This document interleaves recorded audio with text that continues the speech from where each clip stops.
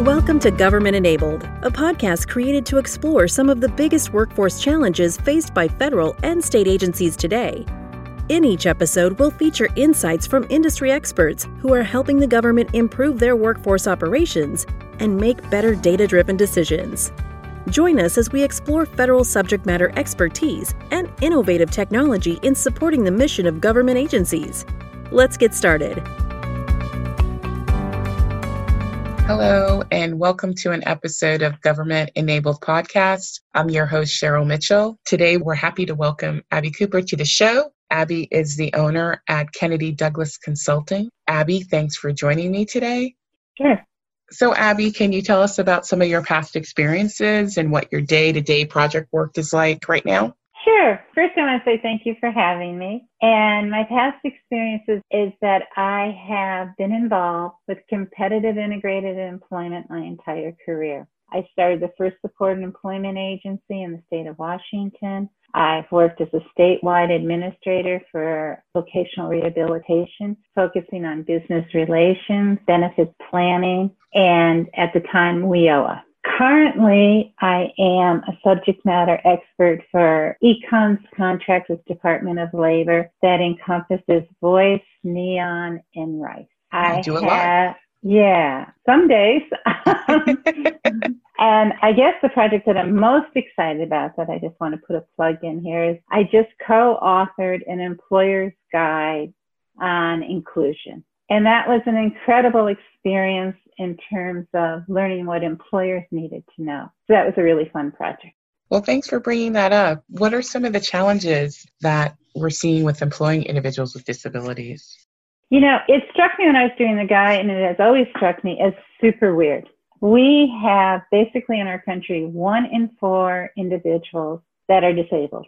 And yet we have such problems employing people with disabilities. Also, one other thing that is mind-boggling to me, the American Institute for Research came out with a study that in terms of disposable income from individuals with disabilities, it's $21 billion in our country, and it's a forgotten market. It's not targeted. And the reason I bring this up is the only thing that I can figure out is it's related to our biases and our assumptions about people with disabilities. I think lots of times people have incredible difficulty seeing the person. They just see the disability. And then, SHRM came out with a study that also blew me away. With 81% of the SHRM is the Society for, now I got to remember, Society for Human Resource Management, that 81% of personnel staff view disability only as a physical disability. And if you start realizing that 70% of people with disabilities have hidden disabilities, that's like an incredibly unfortunate way to think of things. So I think there's the assumptions, and I think we reinforce those assumptions rather than analyzing them and teasing out the facts and figuring out what your assumptions are versus the reality. I think frequently businesses do not use the huge network in the disability community to test their assumptions and to give them accurate information. Frequently, it's a separate world that people don't want to think about, which in my opinion is a huge, huge barrier. And then their second challenge is onboarding process for bringing people on and promoting people is riddled with problems. It's riddled with accessibility. It's riddled with interviewers not understanding the questions they can and cannot ask. And it also goes back to the biases I talked about earlier. And it's also how we reach out to the disability community. We do not post our jobs on disability-friendly websites. There's lots. There's Recruit Disabilities. There's Ability Links. There's tons of resources out there for HR to post their jobs. And it's interesting. And one good thing I think about COVID, if there's anything good about it, is that it forces us to rethink about how work is done. And it forces us, rather than thinking of the whole gestalt of work, but to start thinking what tasks are essential within a given job. If I want this outcome, what are the essential tasks I need to have accomplished? That opens the door for individuals with disabilities because they may not be able to do the whole process, but they can be incredibly good at the tasks that need to be done to accomplish the goal you want. Since you brought up COVID-19, how has the situation impacted this challenge? How long you got? I think COVID-19 has impacted the challenge in numerous ways. If we start with an individual with disabilities, or many persons with disability prior to COVID were somewhat isolated. Now with COVID, they're even more isolated because some folks have additional conditions which makes them more vulnerable. I think that what I've seen is many people that were employed prior to COVID, when the employer called people back, they forgot about the individuals with disabilities. I also think COVID has highlighted how we as a society need to be a lot sharper on our virtual skills.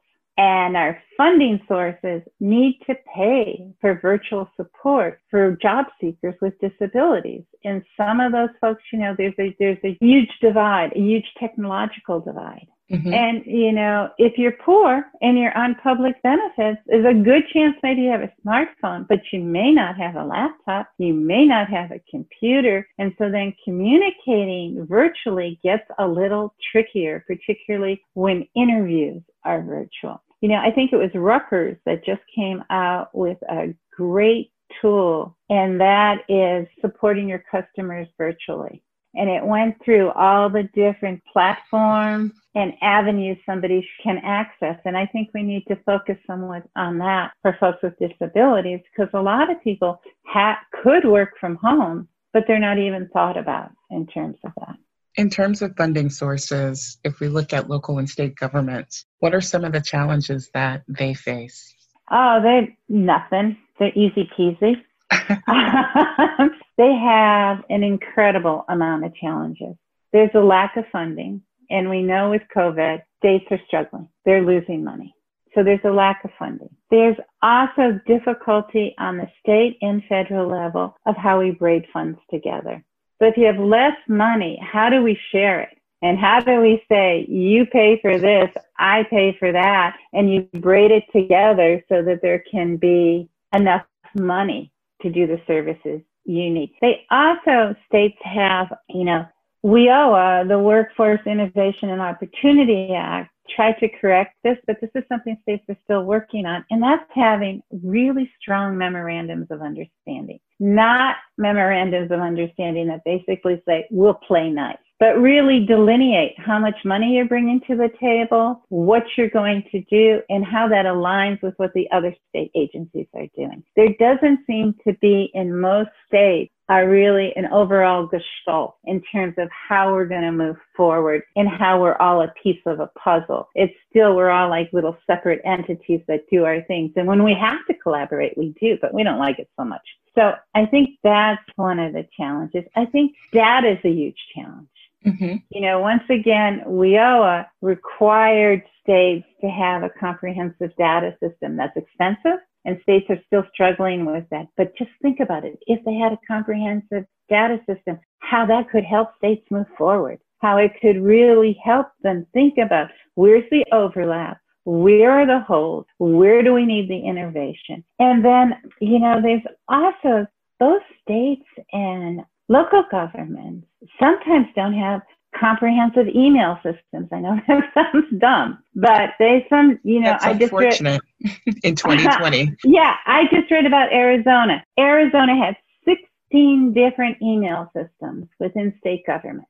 That meant that people couldn't collaborate in real time, and they were losing all kinds of productivity. What they did last year was they moved to Google G Suite, and it enhanced security, it enhanced scalability, and it allowed them an ease of actually communicating in real time. I think states need to think about that, because I don't think the virtual world's going away. So they really need to think about, how do we make it easier for our workers? I think another thing that states struggle with, and so does private business, as the world moves more virtual, how do you keep that connection with your employees? How do you keep that connections with your supervisor? How do you create that feeling we're all in it together? So that's, I think, another issue. And I also think there's an issue or challenge for states is that the lack of consistent messages around employment. And what I mean by that is, well, one, there isn't one.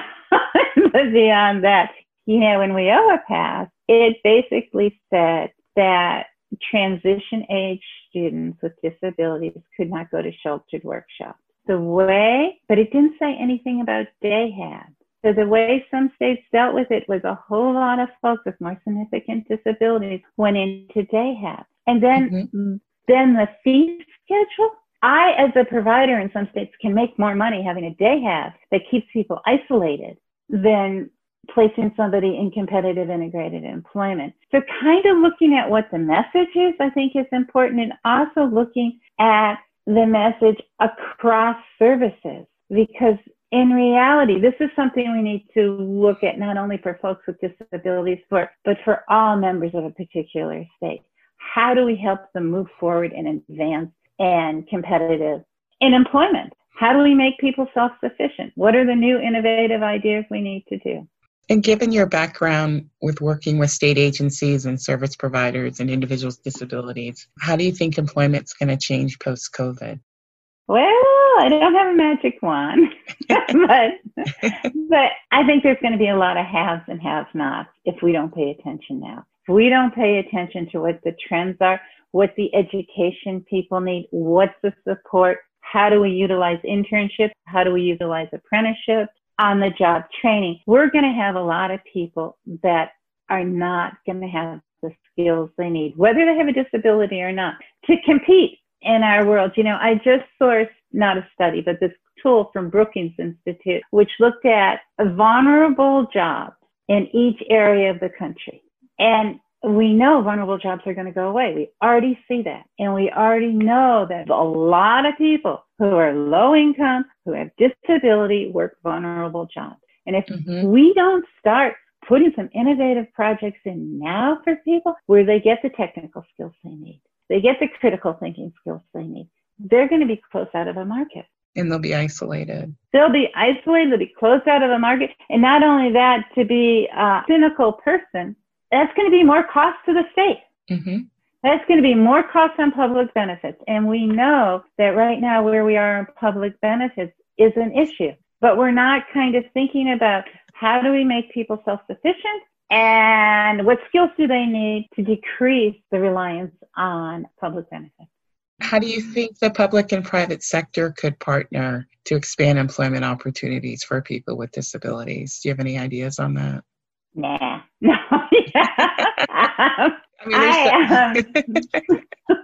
I would hope, as within state government, the need for better collaboration between agencies. There's a need for better collaboration with private sector. With employment, we are all in this together. We all sink or rise together. So there's a need, I think it's 36 states now that have the program of state as a model employer, where state agencies look to increase the number of individuals they have with disabilities employed in their workforce. I think there's only one of the 36 states that actually partners with SAME, with the private sector. And I think that's a little bit ridiculous. I think if I was ruler of the world, you would have a governor's task force that would bring in your big industry, bring in some of your small industry, and bring in state government. And basically, okay, kids, let's come up with a strategic plan over the next 5 years of how the state of Washington, because that's where I particularly live, the state of Washington is going to increase employment for individuals with disabilities by 25%. What is each of the industries going to do? What is the state government going to do? In order to do that, what funding is required? What can the state bring to the table? What can private industry bring to the table? And this is the advantages, because everybody always wants to know what's in it for them. Exactly. And there's really true strong advantages in inclusion. Lots of studies have come out how inclusion improves the market value of a company, how it includes retention. And if we talk about retention, my goodness, retention is a $6 billion problem nationwide yearly for businesses and state government because of the amount of people they lose. So inclusion increases retention. Inclusion increases your market edge Inclusion gives you really good employees. And one thing that I think is forgotten about folks with disabilities, sometimes I think because there's a lot of labeling, if you've gone through our world for your entire life with a disability, you have to be a great problem solver. Mm-hmm. Because there's so many issues that confront you, and you've got to figure out, how do I maneuver through life? So you got great, innovative people that are not being utilized. So inclusion, I think, is the reason state would do it. I also think states can and should have, I think I'm going to mess up, I think it's Milwaukee that had a pre-apprenticeship program. Mm-hmm. And what they did was they sought businesses, so they weren't part of the federal apprenticeship program, but they set up apprenticeships for high school kids within local businesses, which I thought was a great idea. I think states and private sector need to increase the amount of apprenticeships they have, the amount of internships they have, the amount of on-the-job training funds, and it only makes sense for them because that creates a talent pool for them to move forward on. A pipeline. Yeah. To address future workforce recruitment needs, do you have any recommendations in terms of next steps from the employer perspective? I mean, besides the apprenticeships, that pipeline. Yeah, I do. I think one, HR in the last decade, if you look at all the research in the last decade, has kind of been cut out of the loop.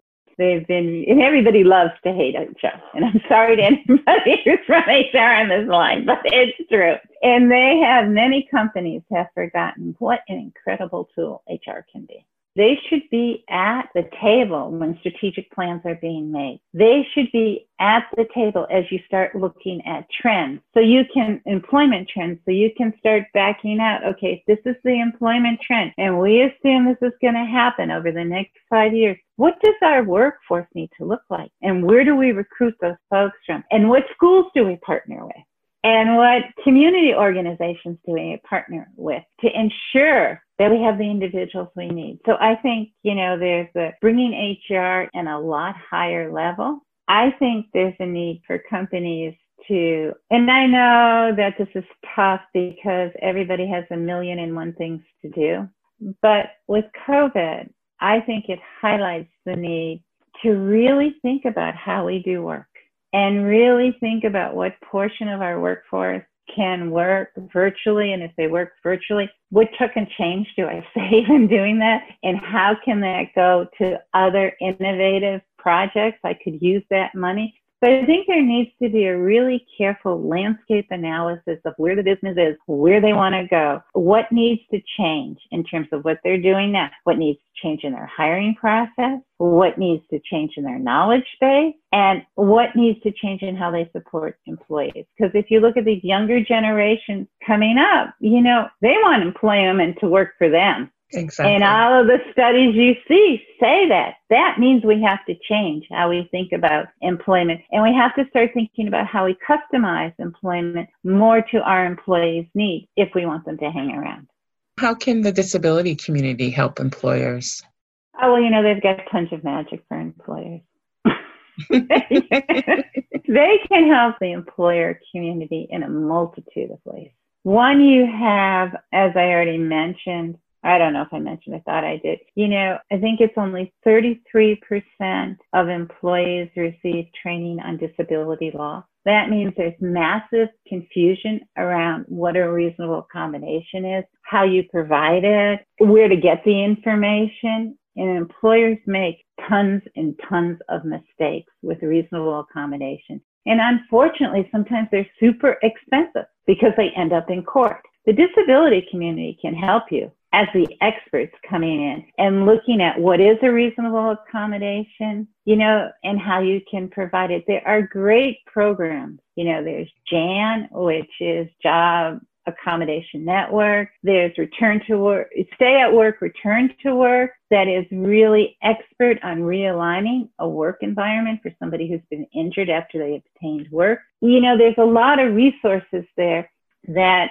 it would behoove an employer to reach out. There's a division of vocational rehabilitation. There's a division of blind. It's endless in terms of the amount. So one way they can help is reach out and use their expertise. I think there's another tool that I'm a huge fan of that the disability community developed about 10 years ago. And it kind of aligns with the concept that some large companies are using, which is called job sculpting. And job sculpting's been around for, I think it got hot about 15 years ago, or as hot as the employment concept gets.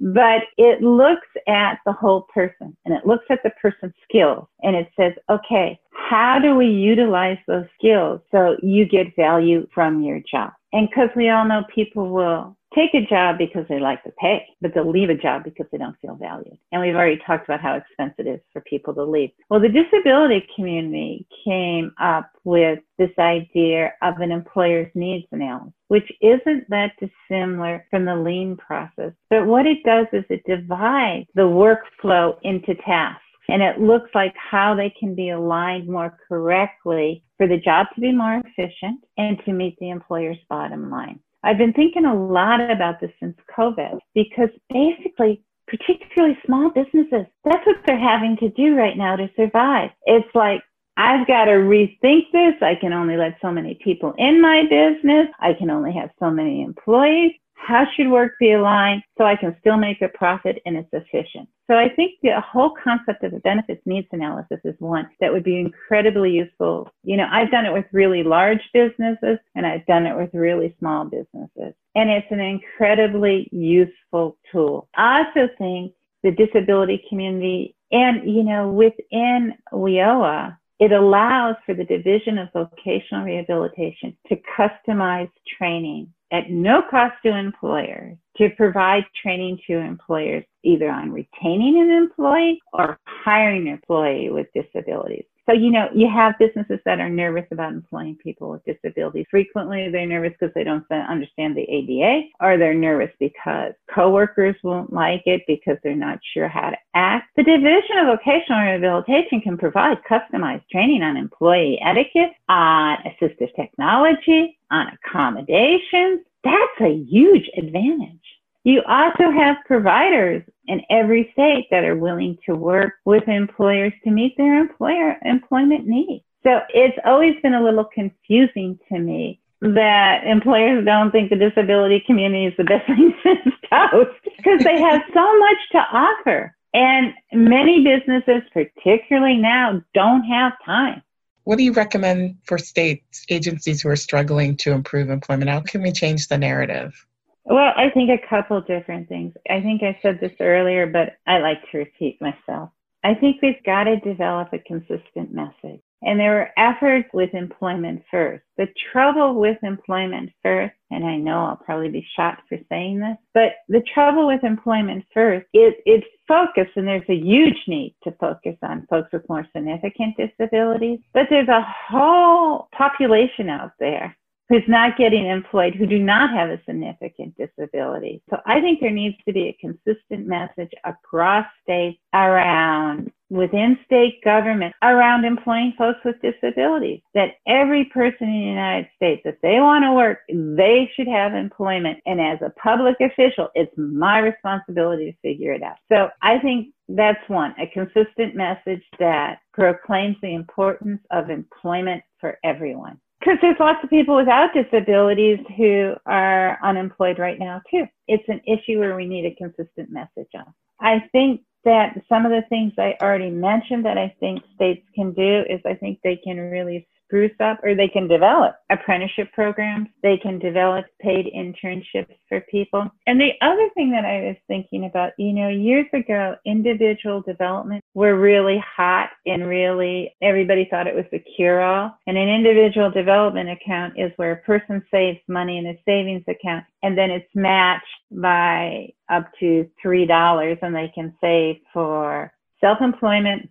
They can save for home ownership and or education. And I was thinking this morning, what if states did match savings accounts to save for employment, to save for many people particularly in rural areas, struggle to even get to the job because they can't drive or they don't own an automobile. So can excessive transportation be part of an IDA that would allow somebody to obtain employment? Can states create an IDA where a person could say, in order to get an individual type of education or that isn't a 4-year degree or isn't through a community college? I think states also need to kind of play with things to say, how can we do this different? I also think states need to think about what they fund and what their fee schedule is or what their reimbursement schedule is to ensure they're reimbursing for what they want. Does employment get reimbursed at the highest level from state government? Do promotions get reimbursed?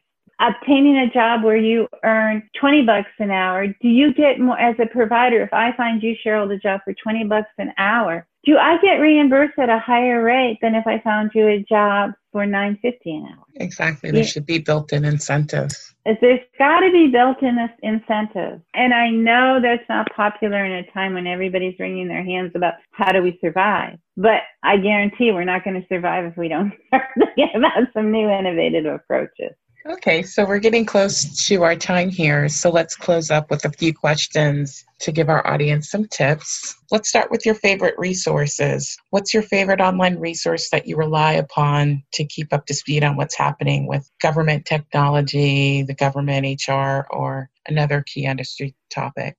I like govtech.com. That kind of gives a good overview of what's happening in the government around technology.